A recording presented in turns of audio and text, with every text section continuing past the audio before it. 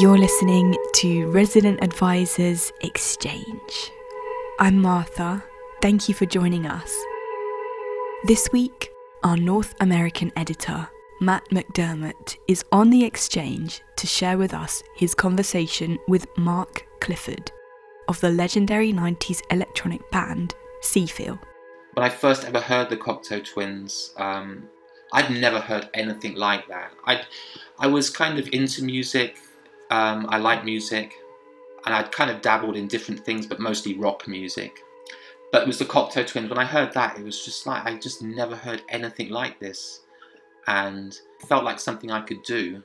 It felt like if I wanted to make music, that this was the way for me to go. Formed in 1992, Seafeel provided a bridge between the electronic nouveau and indie rock, being ultimately instrumental in opening up the parallel reality of electronic music to the more adventurous members of the indie scene.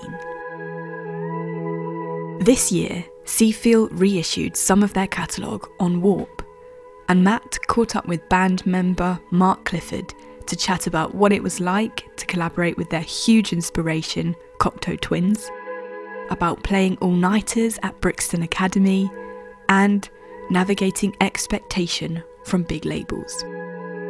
I hope that you have a wonderful listen to Seafeel on RA's Exchange.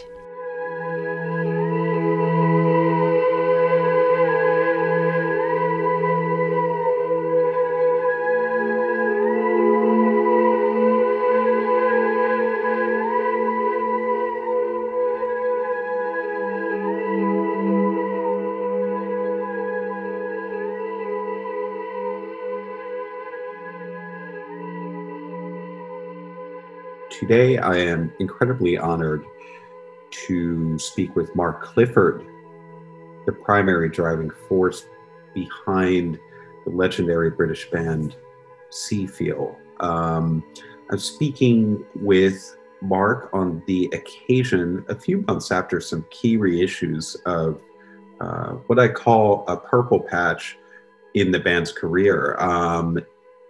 During which they released the 1995 record, Succor, via the legendary Warp Records. Their third record, 1996's Chavox.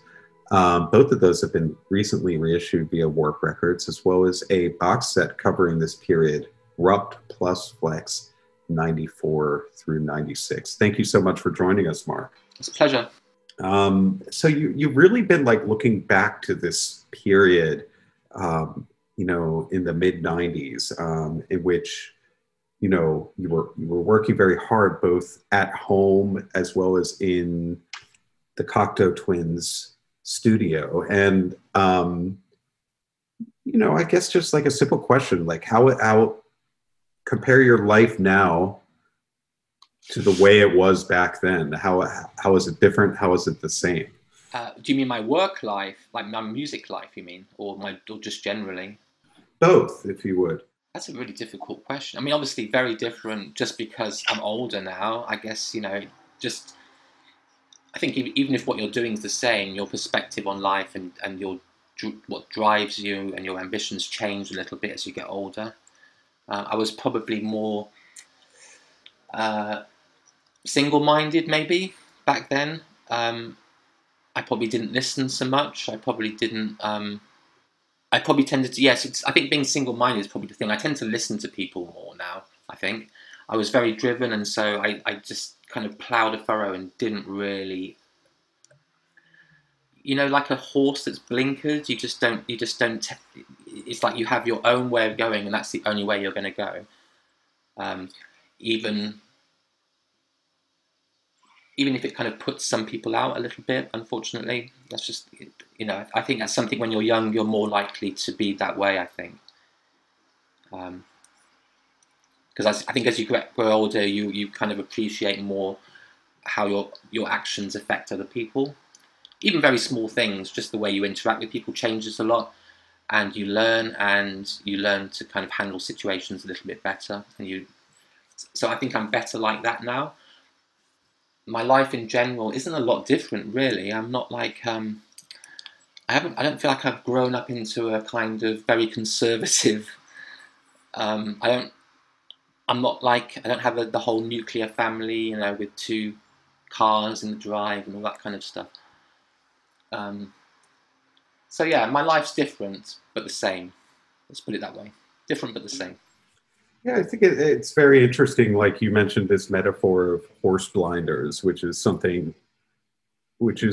a metaphor that I use myself a lot, and like, you know, this like sort of driven, kind of like creative myopia. Like, do you feel like being in that state like allowed you to do so much over this brief period of time between like 94 and 96?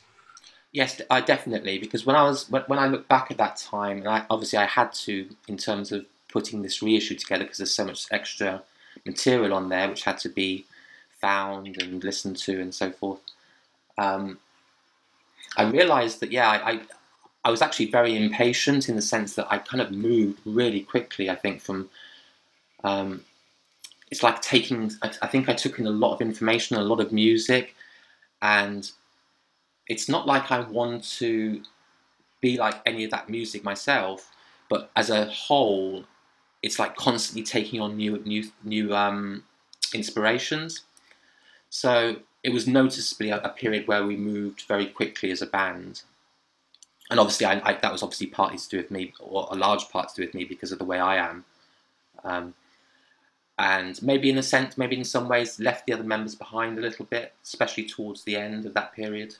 Yeah, it's interesting. Like I think Sarah Peacock, who you know, is widely known as the voice of Seafield, like recently referred to that period as being somewhat fractious, and obviously like Chivox was you know, the last record before like an extended hiatus, and you feel like part of this was like due to this like incredibly driven, like we must move forward creatively type of attitude that has like the potential to like alienate some band members. Yeah, exactly. That's exactly the word. It alienates people, because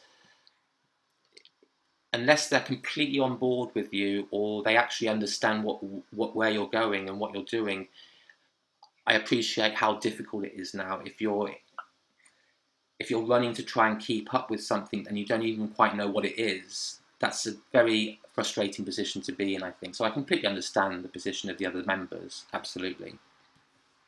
But that's just the way I was then, and I think the other side of the coin is, if I hadn't have been like that, we might have just stagnated and not really, you know, we could have just got stuck. Maybe it would have been a good thing. We might just got stuck in the Keek sound and just maybe kept on repeating that all the time, which wasn't something that interested me back then. I wasn't interested in repeating ideas.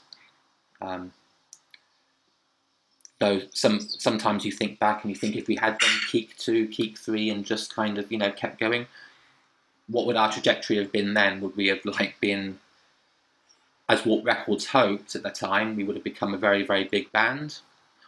I think, as Steve once said to me, the kind of the kind of 90s Pink Floyd, I think he said to me. I think he imagined us as being this kind of real psychedelic thing that would play huge venues and stuff with massive light shows or something. Yeah, I think that was a bit tongue-in-cheek. I don't think he really, that was his complete vision, was like, you know, me, Roger Waters and Sarah, like, you know, I don't even know the names of the other members. Who's the singer? We had like we have David Gilmour. Oh, Roger Waters is the singer. That's right, David Gilmour. Yeah. Yeah. So I'd be Gilmour, I guess. You know. I could see it. You know, I'm seeing like Seafield live at Pompeii for sure. You know, like that needs to happen. But I do understand like what Steve Beckett, you know, from Warp Records, who signed Seafield for Succor and is obviously like beyond this new reissue campaign. Like I see what he is saying based off of Keek, the 1993 debut from Seafield, released on Too Pure, which is just this blissful swirl of a record. It's a massive sound. And around the time Succor comes out, it becomes like the sound becomes a bit more insular, a bit more related to things like Aphex Twin, who has obviously like remixed Seafield, and the rest of like the Warp milieu. It's kind of like a conscious decision, like this like idea of like fitting into a different scene. It wasn't it wasn't a meditated thing. No, it wasn't all premeditated. It was, but clearly signing to Warp had an influence. I mean, you're suddenly you're in a different camp with different people, and you're going to different events, and absorbing all of that is bound to influence the way you think about music. I think when we were on Too Pure, Too Pure was still very much an indie label, and our label mates were indie. We had PJ Harvey on there and Stereolab. These are as unique as they all are. That's not to say I'm not putting them all in the same bag. They're completely different and kind of brilliant on their own, or each to their own. But it means you're kind of absorbing a different kind of influence going to shows like that. So I guess, yeah, it was a shift, which, if I'd been if I'd been less kind of, like I said, blinkered, I might have been able to use these new influences and still keep that Keek sound. I might have been able to. I think maybe the Stare Through EP is more like that. Mm-hmm. And Sucker could easily have been more like an album of that kind of thing. But it wasn't like a great time for us. And when we were recording Sucker, there wasn't like tensions particularly. There weren't palpable tensions at that point. But it wasn't like as exciting anymore. Or it didn't feel as exciting. And I think it was an interesting time. And I really loved making that record. But it was a different kind of joy. It was a kind of, it was a kind of post-ecstasy rather than ecstasy. It was like the come down, where you're still in a good place, but you're not waving your hands in the air anymore. You provided such like evocative metaphors to describe this period from being blinkered to not waving your hands in the air anymore. And you sort of described the shows that you would end up at, bigger indie shows with like your Too Pure label mates. But from what I understand, the Brixton all-nighters were also like highly influential on, your sound and what you just felt was cool, what you resonated with. Can you describe what they were and how you soaked in that influence? So the Brixton All-Nighters is a place called the Brixton Academy, which is a large venue, maybe 2.5, I don't know exactly how many, 2,500, maybe 3,000. And they used to do these all-nighters, which at the time was basically 11 to 6 o'clock in the morning, which isn't unusual for a lot of countries, but in the UK was quite unusual. That's not a culture we have here. It's not a warm country. It's not the sort of country generally you want to be out at 6 o'clock in the morning. But they were just really, I can't even explain how it influenced you, but I guess it's like it's like feeling a whole different experience, both with the music, but also the people, the atmosphere, everything about it was very. It took you to like a world. It took you away from the real world, and you kind of existed in a different place. And for days and days afterwards, it would have this effect on you that you wouldn't feel part of like the mainstream. I mean, I can remember walking back from some of these. Sometimes we used to live in Blackheath, and Blackheath is kind of like this part of South London where there's a lot of residential houses, but around a huge green area. I mean, it's not really a park. It's called a heath. It's just open land, basically. And I can remember coming out of those at 6 a.m, and just once there was like the London Marathon was starting from there, and we were walking up home, just as all these like, runners were like all limbering up and getting ready to start their race, and it was the most bizarre experience. just like we'd been up all night, like, you know, doing whatever we were doing, and on a complete other plane, you know. You know, we've all been there, like amongst the churchgoers or marathon runners. You know, like being on some completely different, far less healthy plane of existence. I think is how it feels. But what artists were playing? You know, the Brixton All Nighters, or like what records were you hearing and getting turned on by? I guess the band who's most associated with that is the Orb. They used to do quite a lot of those all nighters. But they were largely, I guess, just there would be dub music. I mean, they have chill out rooms, they have different areas a lot of the time. But I guess it was just I guess house probably. I can't even really remember, to be honest with you. I remember dancing to just about anything in those days. But it was, it was a positive atmosphere. It wasn't like industrial music or anything like that. It was very kind of uplifting. There is like this sort of like beatific energy to Alex Patterson and the Orb that like still comes across to this day, where there's something like comforting about their sound. This like ambient house for the E generation, and I know that early on they would play things like Steve Hillage and, you know, would kind of like mix in traditional 60s psychedelia with like this newer sound, but they also kind of like, you sort of came to like this greater appreciation of dub music through the Orb as well. Is that correct? Oh yes, definitely. I mean, because there was a big dub part. I mean, not dub in the sense of the use of heavy bass and space in the music, and, you know, being able to kind of trigger sounds, but not into a solid wall where it doesn't mean anything, but where it kind of, you can hear this, where it adds something to the music, where it kind of takes you somewhere because of the sound of it. They were very, very good at like creating music that had a lot of space in it and yet had a lot of interest as well, which is quite a skill, I think, you know. Yeah, and this went on to be like sort of this monumental piece of the Seafield sound field as well, like where, you know, effects are as important as what's being played. Oh, definitely, yeah. I mean, there's no doubt about that with Seafield. Perhaps when we very first started out, and we had a slightly more song structure, we probably could have played those songs on an acoustic guitar, but there's nothing you could really play.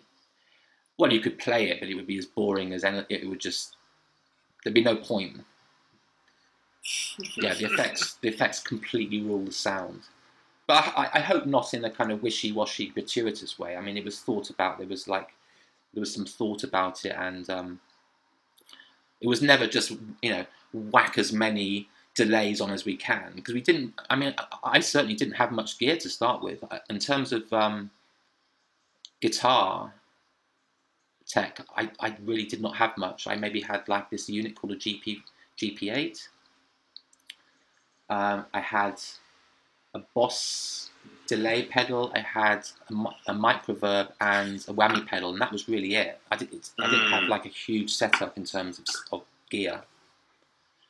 So it was kind of it was one of the reasons why we disliked being labelled as shoegaze back in the day, because to me a lot of shoegaze music was just about whacking as much delay on and reverb on everything, and I didn't like the fact that that's how people thought our music was.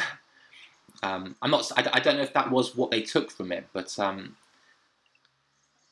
we were quite careful about what we used and what we didn't use. Yeah, it was a limited kit from the beginning, and like from what I understand, like the Ensoniq ASR was like also instrumental in the sound, and can you like walk me through, you know, like for the kind of producers out there, they're going to be like so interested, and I know you want to, sort of obscure exactly what you did, but can you walk me through like what you were using from Keek and moving on to Succor? So the ASR10 was the crucial piece, especially. I mean, we'd used it. I'd used it on Keek, on a lot of the sequence tracks like Climactic Phase or Plain Song. But I think certainly on the rhythmic part of Sucker and Stare Through EP, it had a huge influence because it just opened up this massive, this huge resource of sound to me. Because previously it had a drum machine. And as much as I love drum machines, they are, and were back then, very set.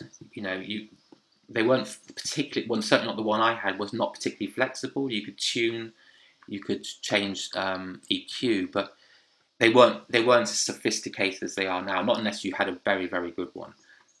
So suddenly I had like access. I could buy a sample disc with loads and loads of sounds on, or I could just go out and make my own sounds and hit things and stuff.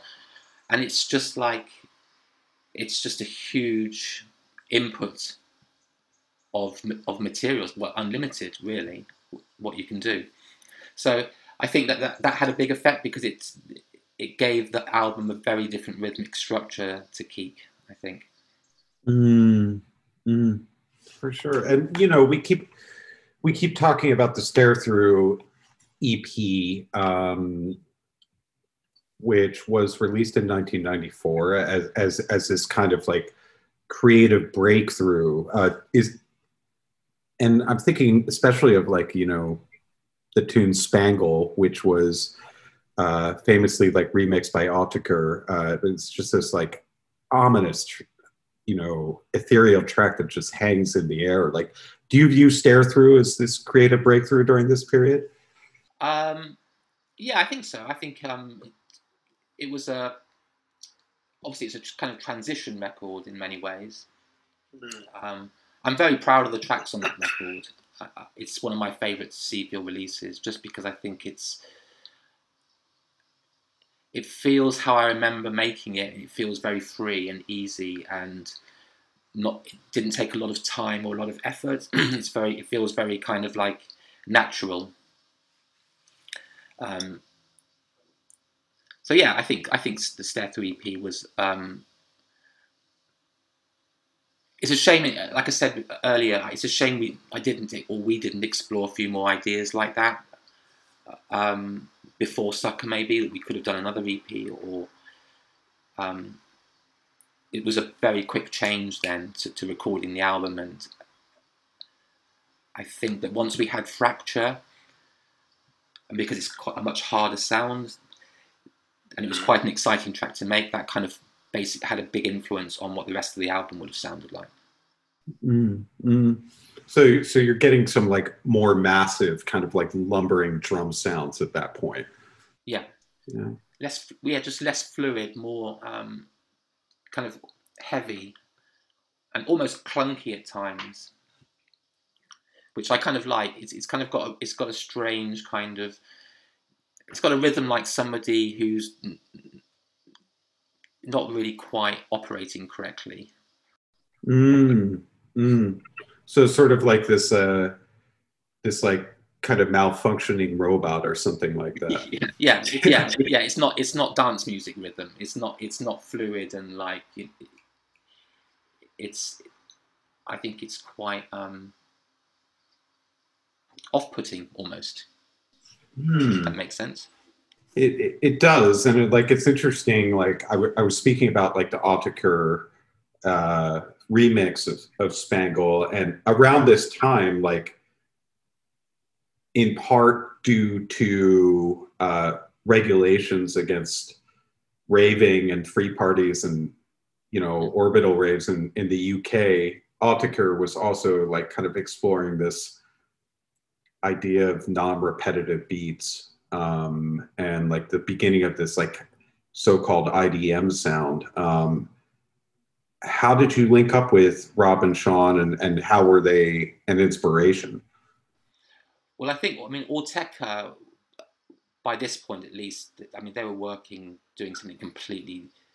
They were, in a completely different direction to us. I think even at that point, I'm trying to think what their record would have been around the time of Sucker. because there's a kind of not that they're similar, but there's a kind of similar feel, I think, to Incunabula and to Keek. They're both very optimistic records, I would say.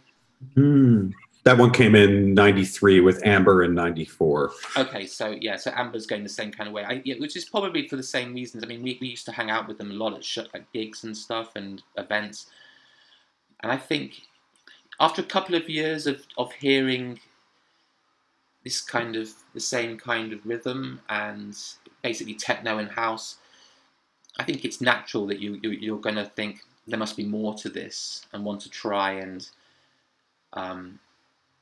find new ideas in the rhythmic part of your music, or put new ideas in there. I mean, we never worked. We weren't even living in the same place a lot of the time, so I don't think we had much influence on each other in that sense. But I think we kind of came from the same. Maybe came from the same place at that time.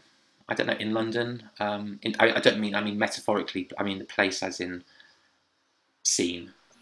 Understood. Like a scene that also included, Luke Vibert, Richard D. James, and all the classic Warp luminaries. And it's interesting though. You talked about how it would have been nice to make another EP like Stare Through prior to going into like the album sessions that would produce Secor as well as Chavox, which came on Reflex. But there was a bit of pressure to follow up. Like Keek was a fairly like major success from indie standards. Is that correct? Yeah, Keek did relatively well. Yes, and even Stare Through EP. I mean, I think I'd have to check this, but I'm pretty sure it charted at about 53, which it's nothing. It's not like, but it's still a surprise. And we were on. We definitely were in the indie chart at numbers. Because I remember being on the indie chart show on the television. It was like, I'm pretty sure it was Suede before us. So there was this kind of crazy indie. It's Suede, obviously. I think it's loud, brash, whatever. And then ours came on. We didn't have a video or anything. There was nothing.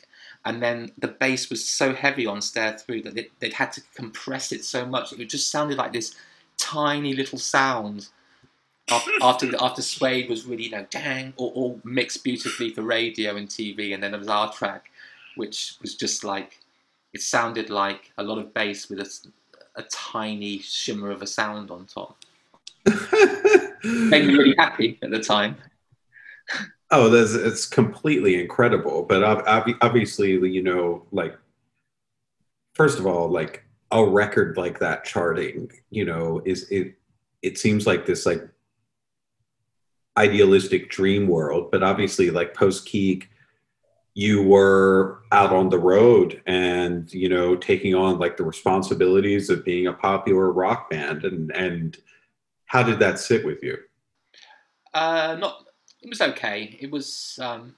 It wasn't as glamorous as I thought it would be. It wasn't as. I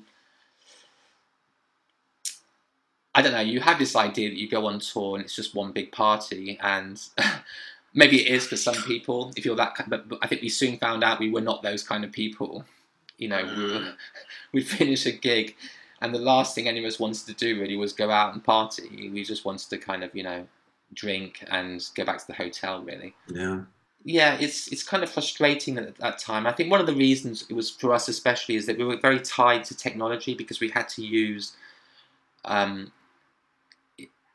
technology then was not as strong as it is today. Clearly it's advanced a lot, and so we had to take a lot of stuff with us, a lot of stuff which could easily break in transit, no matter how well packaged it was in beautiful flight cases and stuff.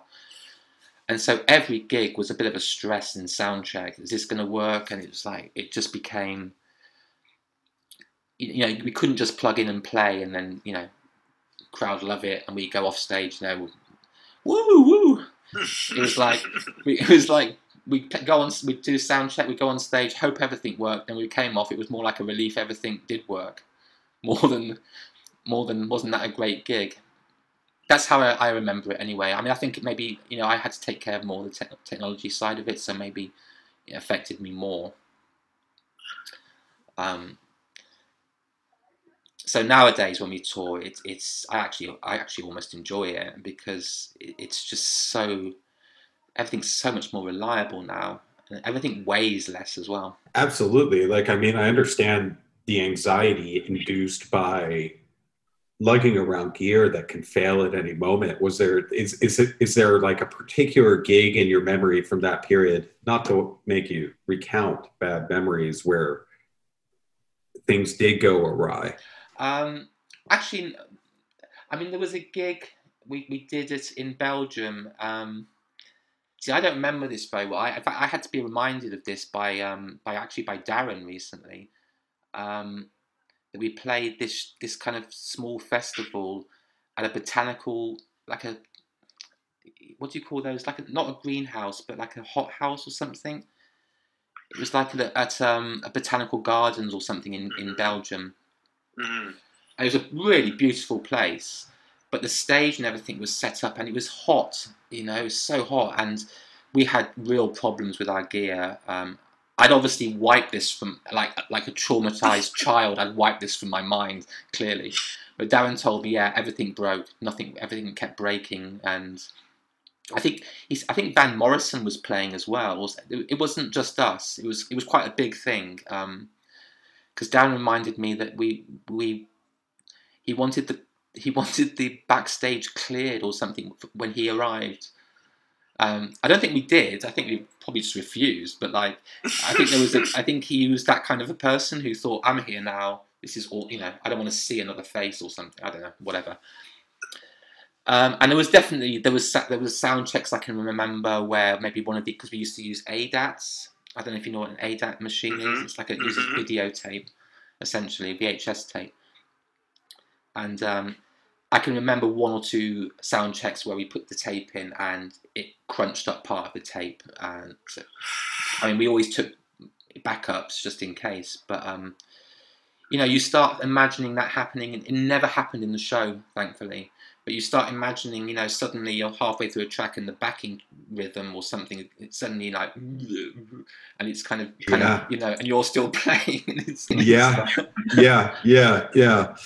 And I know crowds are really forgiving. We've learned this since, that they don't hate you because you have. In fact, in some ways, people like it because it's part of the live experience. In some ways, there's more than once we've started a track again back then because the click track didn't come through at the right time, or we didn't hear it at the right time, or so things like that. Nothing. But fortunately, we were luckier than I'm making out here. It sounds like we were walking on eggshells all the time. Actually, the equipment did hold up, but because we had one or two problems occasionally, it sits in your head then, this is going to happen. You're kind of, one day it's going to happen.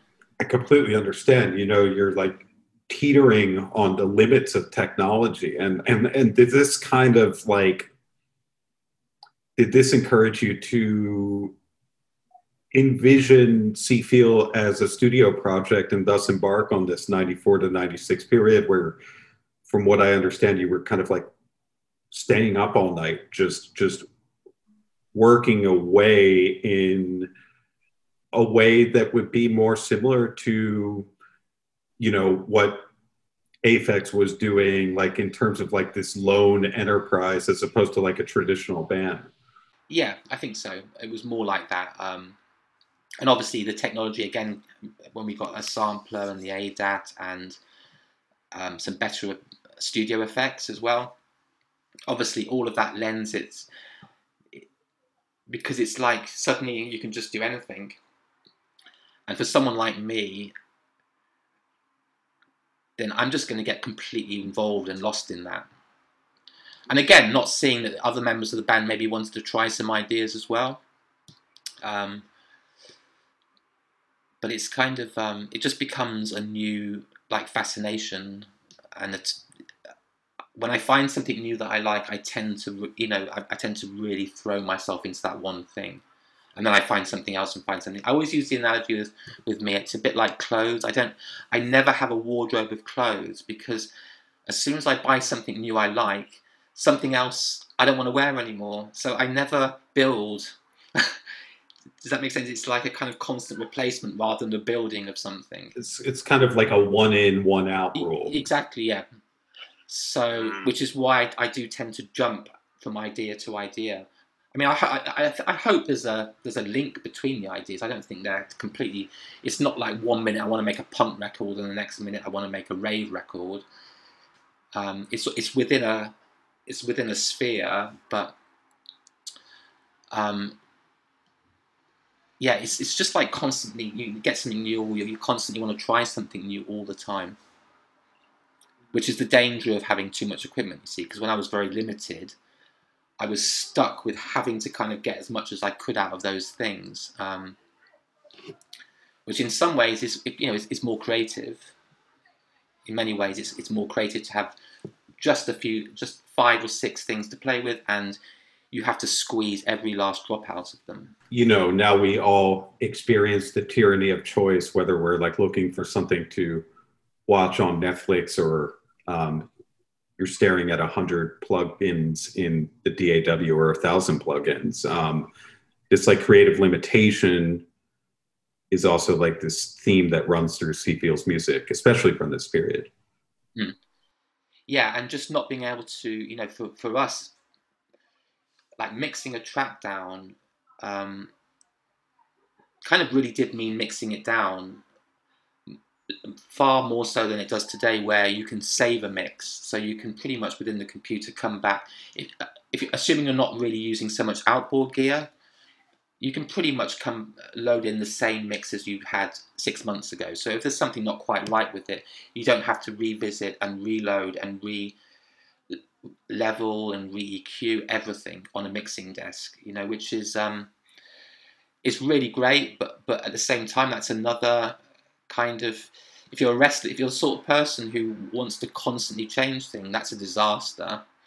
So for someone like me, it's not a great thing.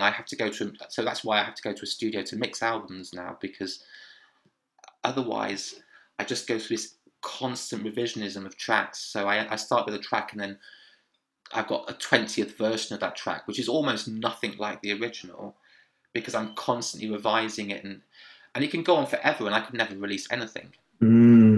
So this kind of like set it and forget it aspect, where like I have to mix this track down tonight, was crucial to the prolific nature of this period. I think so, yeah. And there's not a lot of mixes of those tracks. So when I was going back, I was thinking, I wonder if there's like a different mix of Spangle, or a different mix of Air Eyes, or which might be interesting for people. But there's really not. There's two mixes, and then it's like the next track. It's whereas now, yeah, I have version after version after version, mix after mix after mix, and it doesn't necessarily make things better or easier. It's interesting, like, over the course of months, like I get the feeling that you don't do a massive amount of interviews. Like if you had your druthers, you just kind of like work away and do your thing. But obviously, in light of such a major reissue campaign, you're forced to revisit this period, which I think like lends some context as to where CFeel stands in this whole scene, like between bands like the Cocteau Twins and, these like individual producers like Aphex and like the rest of the Warp stable. Can you speak a little bit about your relationship with the Cocteau Twins?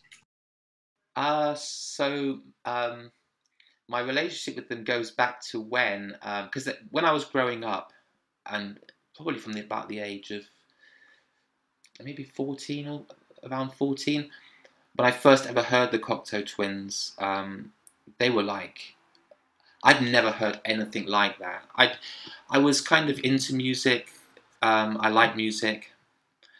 And I'd kind of dabbled in different things, but mostly rock music at that time. I used to listen to something called the Friday Rock Show when I was young. That was the first time I really listened to music that wasn't chart music. I just happened to, I can't even remember. I think I happened just to be listening to have Radio 1 on in the daytime, and went out and came back and it was still on, and it was Tommy Vance's Friday Rock Show.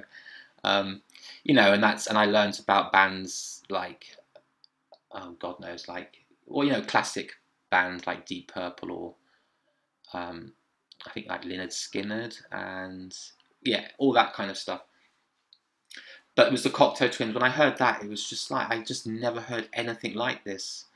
And it also, it's no disrespect to them, it felt like something I could do myself. I don't mean be them, I just mean it felt like if I wanted to make music, that this was the way for me to go, because I never saw myself as being a riff. Because I started playing guitar around that time as well. I forgot to mention that. But I never saw myself as a riff kind of guitarist. I wasn't really good enough, and I didn't think I ever would be, because I didn't have the discipline to constantly practice. So suddenly you hear a way of using the guitar that you're like, oh, this is simple. I can do this. And then when you find out also, you know, you get some insight into how it's made, and you realise that music doesn't have to be like this, it can be like this, the Cocteau Twins. So they were a massive influence on me, and their music is just, even now to me, it's just beyond just most other music. It's just on another level, really. So anyway, yeah, I basically, when we did the more like space EP, our first EP on Warp, I just sent, I think I sent Liz a copy, and Elizabeth wasn't there, and Robin had seen it, and he opened the package at the studio, and played it, I guess, and liked it, and sent me a really nice letter back saying how much he loved it, and said, anytime you want to come up to the studio and come and visit, just give me a call. And so you can imagine, you kind of think, this is a bit like when Sarah got a phone call from John Peel before we got signed. John Peel got one of our demos and really liked it, and called Sarah to say how much he loved the demo. And Sarah just thought it was someone playing a joke on her, obviously, because John Peel doesn't call you, you know. And it was the same kind of thing. I just thought, what? Really? Is this real? You know? But then I called the number, and it was Robin, and he said, "Oh yeah, come up. I'm in the studio, whenever it was, next week, next Wednesday, or whatever the day it was." And went up there. He played some new stuff that he was working on. We had some tea or coffee, maybe, I don't know. And then he then asked me to do some remixes for them. I rehearsed with them, did some TV with them, and then went on tour with them, and then it just happened really quickly.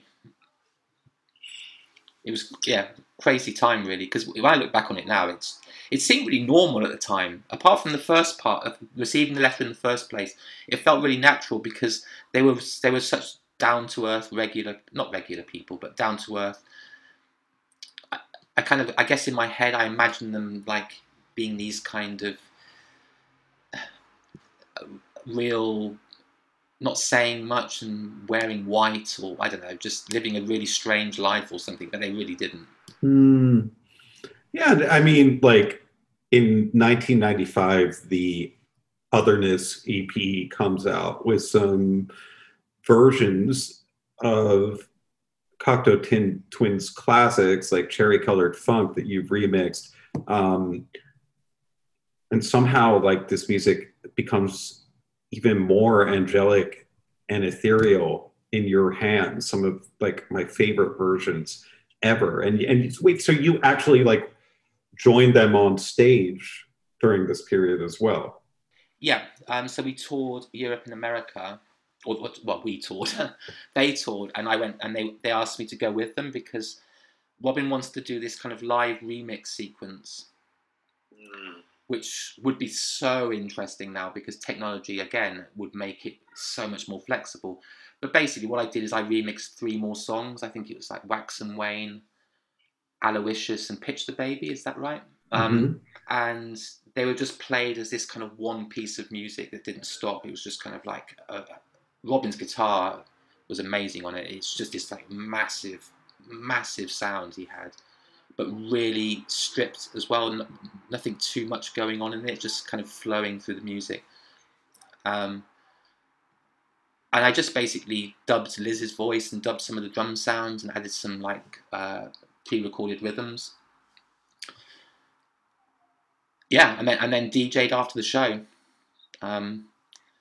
So it was just again, it's crazy when you look back at it because it just seems so normal at the time. When I look back now, I'm just like, huh? How did that even happen? Really, if you'd said to me when I was 15 that a few years later I'd be remixing and on tour with the Cocteau Twins, it's like, I don't know. It's like by age 30, you've already like lived the dream, lived the kind of you've what's the word, like your ambitions are already there. They're already done. You fulfilled the dream, like on some level. You've like hit this like creative peak or something like that, or not. That's like putting too fine a point on it. Yeah, you've kind of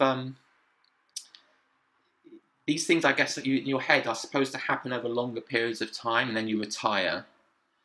It doesn't happen quickly, and then you're suddenly like, oh, okay, so now, which band do I want to?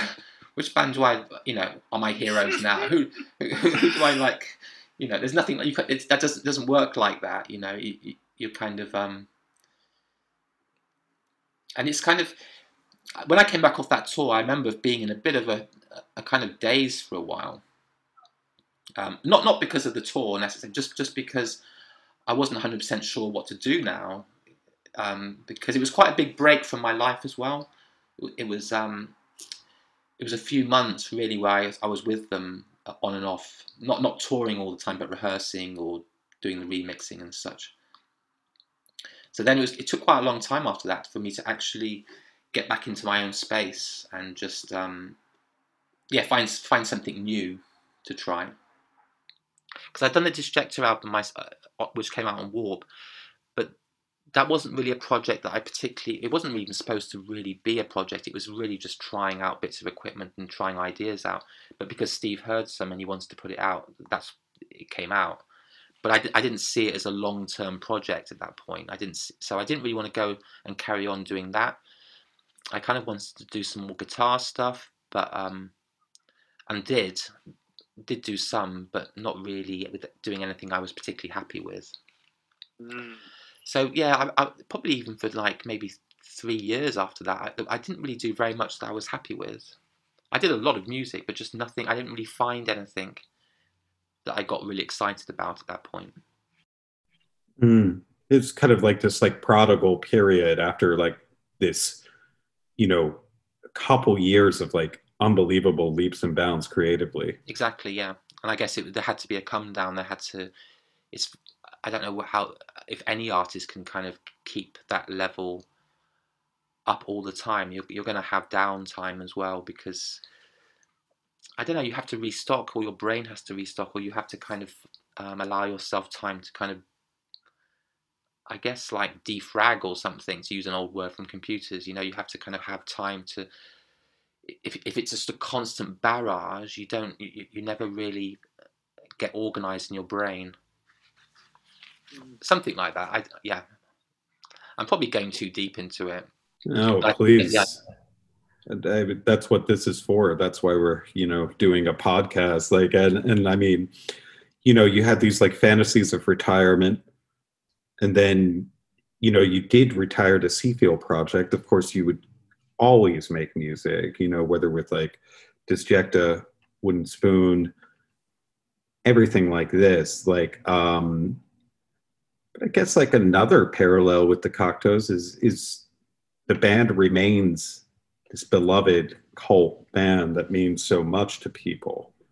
And can you speak a bit about like the decision to reform? Okay, so we had got together 2 or 3 times in the meantime. Like I think in 97 and 99 we did a little bit of recording.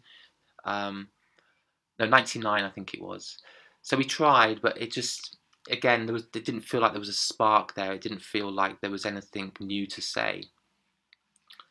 And then I saw Sarah on and off occasionally, but very, very occasionally. But I think it was around 2007 that Beggars, or 2PO and Beggars Banquet, did the reissue of Keek, the Keek Redux release. Mm-hmm. So for that reissue, Beggars wanted us to do some interviews at their offices, at the 4AD offices, I think it was. So me and Sarah obviously both went, and we just got chatting and said, let's try some ideas. And it's funny, it was like I suddenly got this whole new lease of life, and suddenly just started making like loads and loads of tracks. Some of which ended up on the album in very different forms, but actually with the original stuff before we worked with Shige and Ida was much more electronic sounding. Not electronic, I don't mean it was electronic, but it just, because I was making it and just sending tracks to Sarah, it had a much more electronic feel to it, rhythmically, I mean, more than anything. And then I think I knew Ida. Ida had played a gig in Ukraine and had introduced me to this artist, Katerina Zavoloka, who I also did an EP with. But she was putting on a festival in Kiev. So that was the real kind of motivator to get us to get back and actually do something. Because we thought, yeah, let's do it. And then we got Shige and Ida to play, because obviously we didn't have a rhythm section at that point. So I already knew Ida and Shige. So they came on board. Yeah, and then I guess once Warp heard that we played in Kiev, they asked us to play the Warp 20 show, was it? Was it Warp 20? I lose track of all Warp's anniversaries. I believe it was. Okay. Then Steve asked us to make a record. So it was a weird one, because it's kind of like we started again and we didn't even have to try, really. We were quite lucky. We didn't have to go banging on record company doors saying, please release our record. You know, this is just this like trend throughout this auspicious career, whether it's like John Peel calling you before the record's out. It's in demand by the industry. Yeah, you know. Not so much by the general public. Industry darlings, as it were, you know. Right. Yeah. But no, also, you know, the music meant so much to people, and this was something that really was hammered home by your tour of the States with the reconstituted band. Is that correct? Yeah, which again was a strange one, because we didn't really have anything to promote. I think the original idea was to at least have the Peel sessions come out at that point, but it was hoped to have the reissues out at that point. It's just the reissues got held up because of everything that was going on in the world. So the original idea was to go and tour, and then the reissues would be out at the same time, and then we'd have some publicity. So suddenly we were doing this tour with nothing to promote, or to promote us, basically. So it was in a bit of a void. This is 2019? 2019, yeah, November. So yeah, we toured in a bit of a void, really. But so we were quite worried, because we kind of thought we didn't really know what the response would be, or whether anyone would even know we were playing there. But it was great. It was good crowds, and the people were amazing. And we were lucky, because I wanted to put it off till May 2020. There would have been no tour. It would have been another cancelled Seafield tour. This was a great move. I'm glad whoever pushed you to like actually get over to the States. You can thank the US promoter, because he'd already reached out to all these venues, and they'd all said yes, and he didn't want to kind of upset them.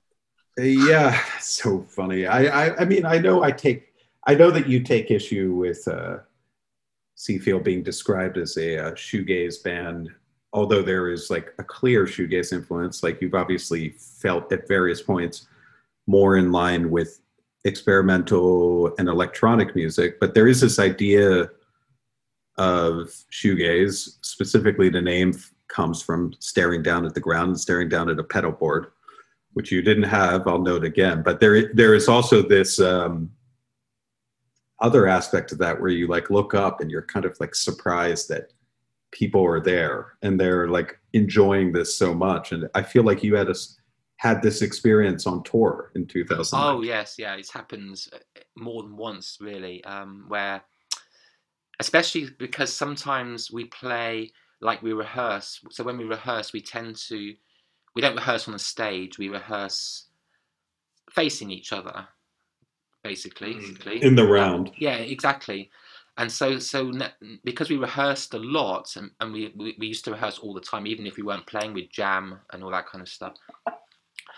So on stage, we kind of would tend to revert back to this facing each other kind of thing. And almost sometimes you don't forget the audience is there, but you kind of, you do suddenly look and think, oh shit,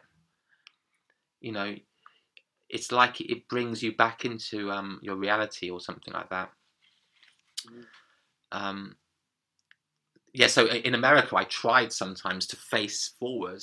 I'd set my effects up or my pedals up so that I couldn't, so that they'd be kind of parallel with the stage. So I'd have to face forward when I was using them.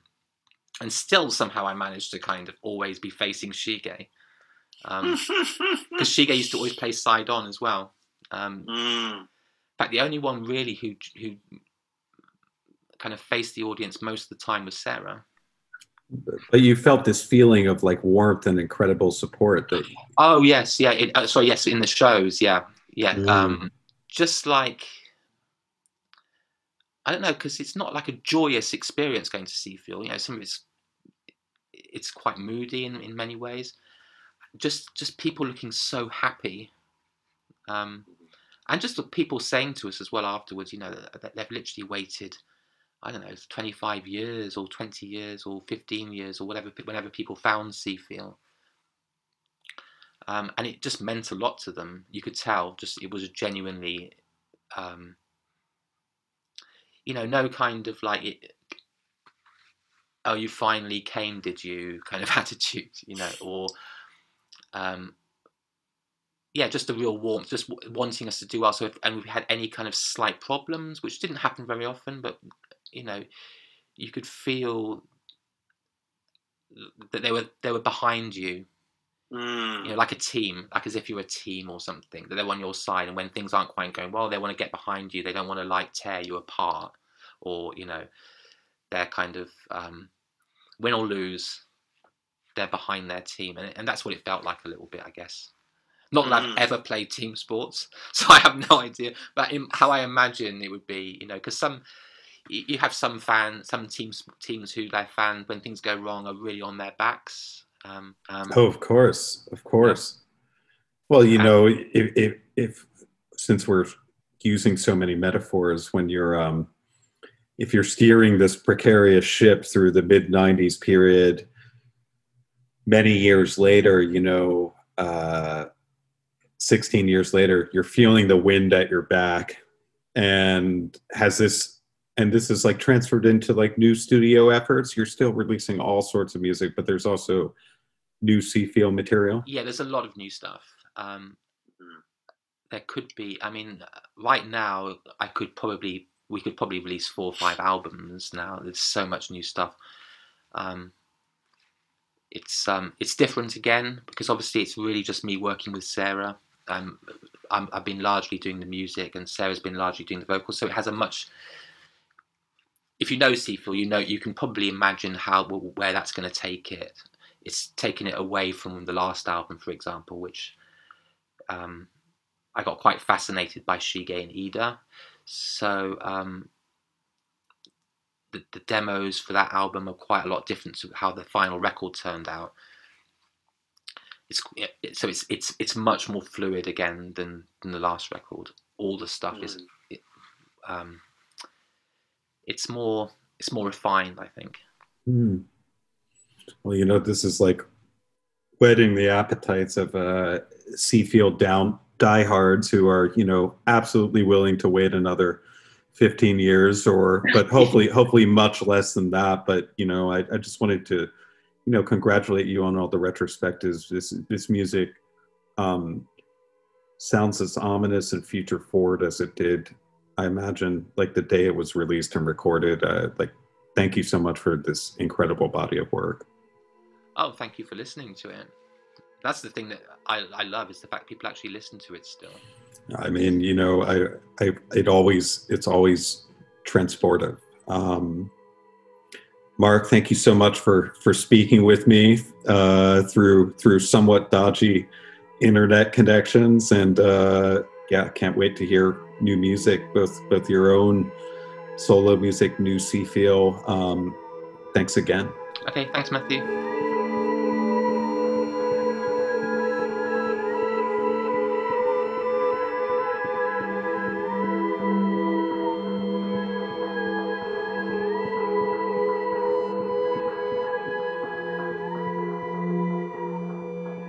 Thank you for listening to RA's Exchange with Mark Clifford of Seafeel and Matt McDermott. Our full archive is available for you to take in. If you enjoyed this episode, you might like to listen to Andrew Mensah's conversation with the booking agent Hannah Shogboller. Their chat is available on all platforms right now. I will have a new episode for you next week. Until then, take care.